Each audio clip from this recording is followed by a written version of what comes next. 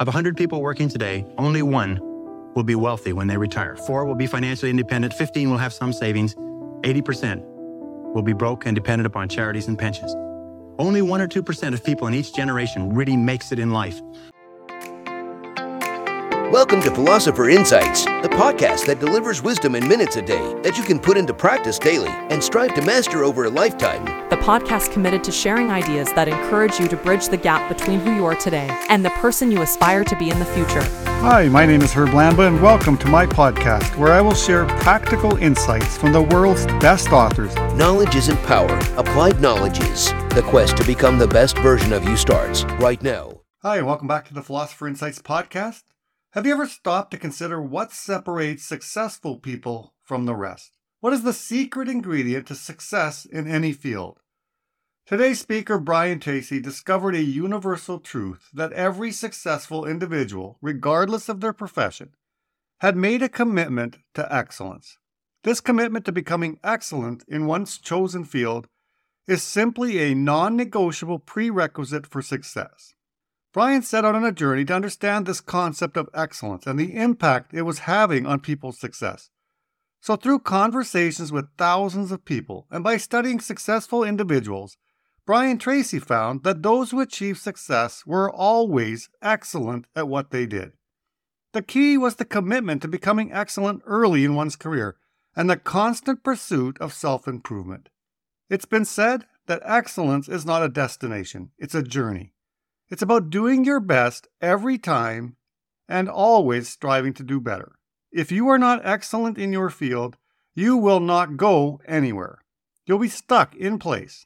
So please, take a moment to reflect on your own commitment to excellence in whatever area is meaningful to you and ask yourself this question. Am I doing my best and always striving to do better? The world is waiting for you, for me, and for anyone who wants to make a difference. Here is Tracy. I sat down and looked at this whole concept of excellence, and I saw something that I hadn't noticed. It's almost like something brought to the surface of your mind. I noticed that every single man or woman that I had studied who had achieved any kind of success in any field whatsoever had done it after they had made a commitment to becoming excellent in that field.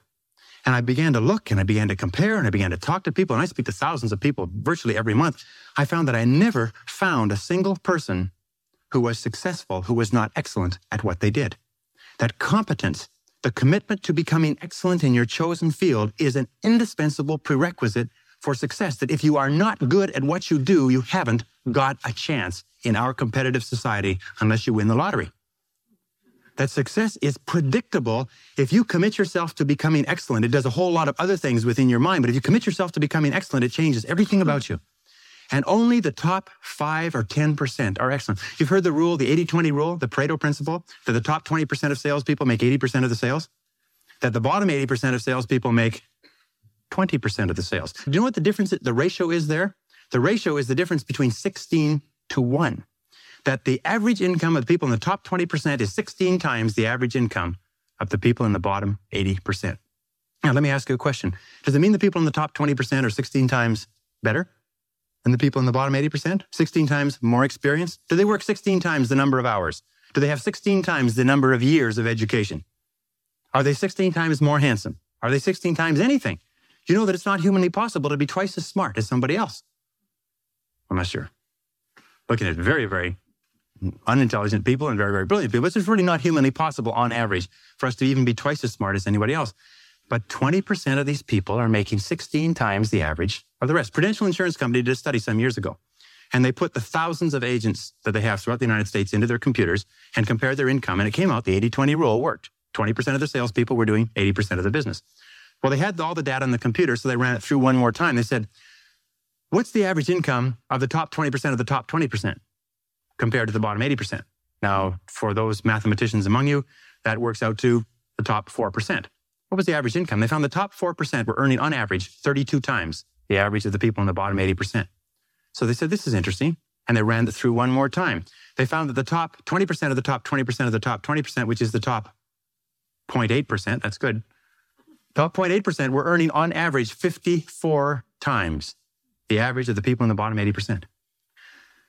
What they found is that in every state and in every major city where they had an office with a large number of agents working out of it, there was one agent who was selling the same product at the same price to the same people with the same competition under the same circumstances, under the same set of difficulties in the economy, who was earning 50 times the amount of the average adult. That there were 50 agents in the office and one person was earning more than all of them put together.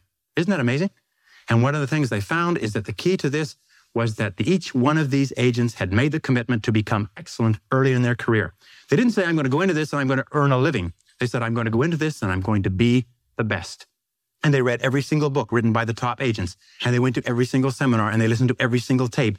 And they spent every single hour they could with other successful people learning what they needed to know to be successful. You must commit yourself to excellence. You must commit yourself to becoming the best. And the wonderful thing is that excellence is a journey. It's not a destination. You never get there. Complacency and satisfaction are the key enemies of excellence. But once you commit yourself to becoming excellent, the whole world opens up for you. A very important point of excellence is this means simply this: do your best every time out and always strive to do it better. Do your best every time out and always strive to do it better. Remember, it's usually the last 5 or 10% of any job or project that makes all the difference. And what we do is we get to 90% done, and then we start to drag our heels. We start to put the paperwork aside. We start to think of excuses. We start to do what is fun and easy rather than what is hard and necessary.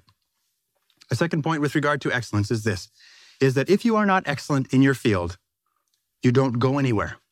You're locked in place. When you become excellent, you come to the attention of people and people try to get you and they give you more responsibilities and more opportunities. When you put on your business card that you're the top person in your particular field, people like to buy from the best salespeople in their fields. And by the way, you can tell how excellent you are at any time. Any time of your life, you can tell how excellent you are. Very simple measure. How many job offers have you had this month? Interesting question. How many job offers? How many people called you up and said, I want to hire you away from where you are and I'll pay you more and give you a better deal? Because excellent people get job offers every month. Some of them get job offers every single week. If you're not getting job offers, the market is telling you this is what they think of your level of competence. Very, very important. And if you're going to do anything at all, the only time you're going to get any joy out of it is if you do it well. You see, when we do something well, it gives us a feeling of self-esteem and pride. We feel like a winner. But if we do things in an average way, it doesn't give us anything. You notice that? It doesn't give us anything. We do it in an average way, it doesn't give us anything. But if we do it in a really exceptional way, it makes us feel wonderful about ourselves. That's why the companies that have committed to excellence are not hundreds of percent better in any given area. What they are is they are 1 or 2% better in 100 different areas. And that's the key. You see, you don't have to be a quantum leap different from somebody else. You just have to be a little tiny bit different in the critical areas that make a difference. The harder you work, the better you get. The harder you work, the better you get. You know, in our society, there's a lot of controversy over why should I work so hard for my job? The fact of the matter is that less than 5% really succeed. That's less than 5% of the population really succeed at life. Of 100 people working today, only 1 will be wealthy when they retire. 4 will be financially independent. 15 will have some savings. 80% will be broke and dependent upon charities and pensions. Only 1 or 2% of people in each generation really makes it in life. And in every single study, those people who make it are those who work hard, hard, hard. And if you think that it's hard to be successful, try being a failure. Try coming to the end of the trail with no money, dependent upon pensions, and you don't know what hard is until you try living like that. But if you work hard, the average self-made millionaire in America works 12 to 13 hours a day, works about 60 to 65 hours a week. I'll tell you this with regard to hard work, that in our society, you only work 8 hours a day for survival. Everything over 8 hours is for success. And if you're only working 8 hours a day, you're in trouble. If you're only working 8 hours a day, you better have a rich uncle, or you better have somebody else who's going to take care of you, because 8 hours a day only gets you survival in our society. Because it's so competitive that somebody else is working 9, they've got an edge on you. Somebody else is working 10, they've got a bigger edge on you. Every hour over 8 that you invest is an investment in your future, is an investment in your success. And if you put in the hours over 8, whether it's studying or reading or working, if you put in the hours, it will pay off, and it will pay off in spades. It's like throwing seed in the ground. When you throw a seed in the ground, the plant that comes up is not just one seed, it's hundreds of seeds. There's a crop that you put in, but you must put the seed in the ground first. The market only pays excellent rewards for excellent performance. It pays average rewards for average performance. It pays below average rewards for below average performance.